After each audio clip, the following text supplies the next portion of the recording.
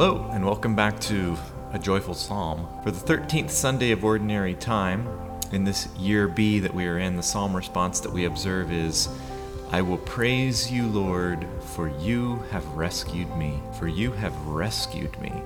And the general theme for the readings this week are a bit grim, but fairly fundamental to the Christian life, and that is death. I've often thought that Catholics are like some of the most internally peaceful people because we are constantly observing our own conscience, our own weaknesses. We're always forming our own conscience, and we're always preparing for death. And that's the most important thing we will ever do in this life is die. And the readings are directing us toward not just the grim nature of death, but the very real nature of death, and the reality that death is actually quite uplifting. So in the first reading, we read this: God did not make death, nor does he rejoice in the destruction of the living. And the reality of death is that human beings were made for eternal life. Human beings are very specific to this. Other creatures and animals and plants and things were made to pass on and die, but human beings were always intended to live forever. In Adam and Eve, we see that in the garden. That was the original intention. And for their descendants, it was to live in union with God forever in the garden. And they were separated by that original sin cast out of that garden, of that heaven on earth. That's what we were meant for. We all now inherit this original sin. But I wouldn't begrudge that. It's sort of like if your parents were billionaires, you as their descendant are entitled to those millions and millions of dollars. That you are entitled to that. Well, it'd be as if they squandered it and your parents kind of spent it all and there was no money left. It's not your fault that there's no more inheritance. But there's nothing left. This is original sin. It's not necessarily our fault, but we are all born with this, and through baptism we are made new. So in the gospel reading this week, we read about two miracles that Jesus performs. Two miracles. The first is the old woman who is healed simply touching the garment of Jesus. Simply by touching his cloak, she is healed. And the second miracle is the raising of Jairus' daughter from the dead. And the symbolism here is Jesus saying, I conquer death. I conquer death. You will die, but your immortal souls will live forever. And I am here to conquer death on earth. So in the psalm response, Psalm 30, we're reflecting on, when a person of faith realizes that they are in danger, they call upon God's help. And when the danger passes, they give thanks to God. They give thanks to God that this danger has been dispelled by him. This is what we sing in the psalm response. O Lord, you brought me up from the netherworld. You preserved me from among those going down into the pit. The netherworld, going down into the pit. It's very reminiscent of what Jesus does himself after he physically dies. He descends into hell. It says he descends to hell, and we read that in the Creed, right?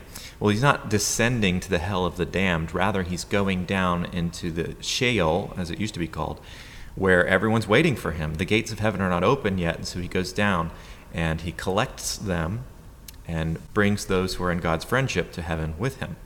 St. Thomas Aquinas puts it like this: the pit is understood as eternal damnation.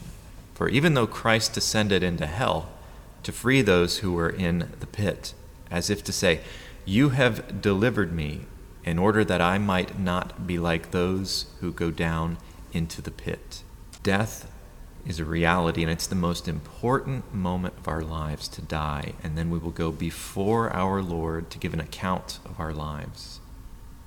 And wouldn't it be wonderful to sing to him as we get there, to sing to him, I will praise you, Lord, for you have rescued me.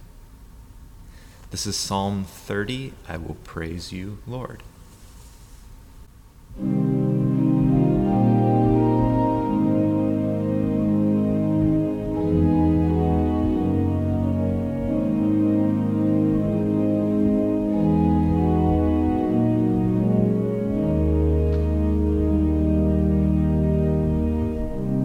I will praise you, Lord, for you have rescued me, for you have rescued me.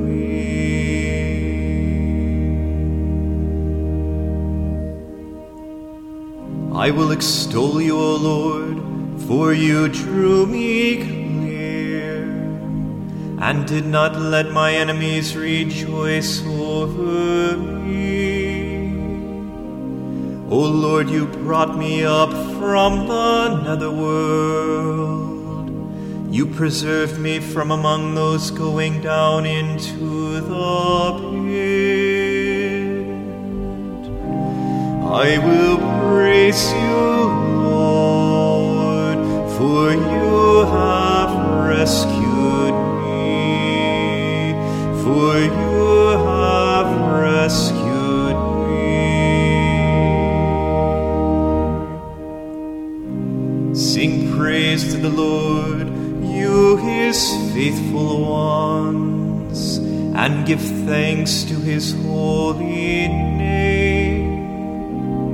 For his anger lasts but a moment, a lifetime his good will. I will praise you, Lord, for you have rescued me, for you have rescued me. Hear, O Lord, and have pity on me. O Lord, be my helper. You changed my mourning into dancing. O Lord my God, forever will I give you thanks. I will praise